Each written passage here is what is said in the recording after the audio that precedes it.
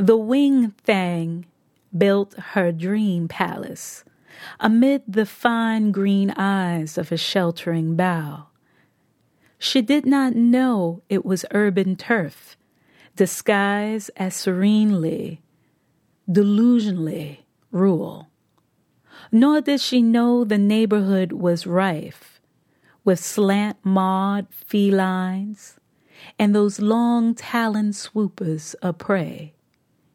She was ignorant of the acidity and oil that slowly polluted the earth and was never to detect the serpent coiled one strong limb below.